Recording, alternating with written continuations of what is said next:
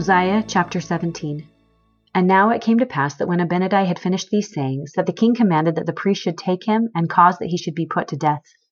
But there was one among them whose name was Alma, he also being a descendant of Nephi, and he was a young man, and he believed the words which Abinadi had spoken, for he knew concerning the iniquity which Abinadi had testified against them. Therefore he began to plead with the king, that he would not be angry with Abinadi, but suffer that he might depart in peace. But the king was more wroth, and caused that Alma should be cast out from among them, and sent his servants after him that they might slay him. But he fled before them, and hid himself that they found him not. And he being concealed for many days, did write all the words which Abinadi had spoken. And it came to pass that the king caused that his guards should surround Abinadi and take him, and they bound him and cast him into prison. And after 3 days, having counseled with his priests, he caused that he should again be brought before him. And he said unto him, Abinadi, we have found an accusation against thee, and thou art worthy of death. For thou hast said that God himself should come down among the children of men, and now for this cause thou shalt be put to death, unless thou wilt recall all the words which thou hast spoken evil concerning me and my people.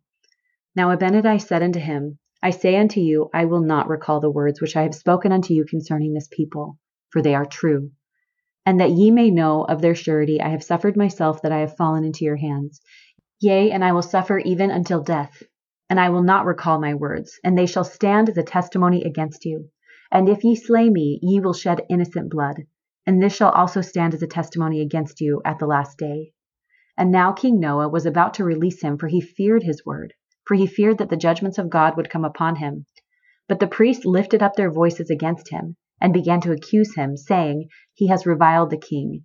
Therefore the king was stirred up in anger against him, and he delivered him up that he might be slain. And it came to pass that they took him and bound him, and scourged his skin with faggots, yea, even unto death.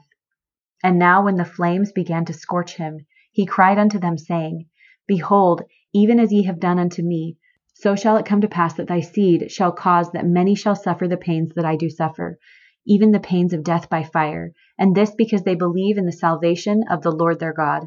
And it will come to pass that ye shall be afflicted with all manner of diseases because of your iniquities.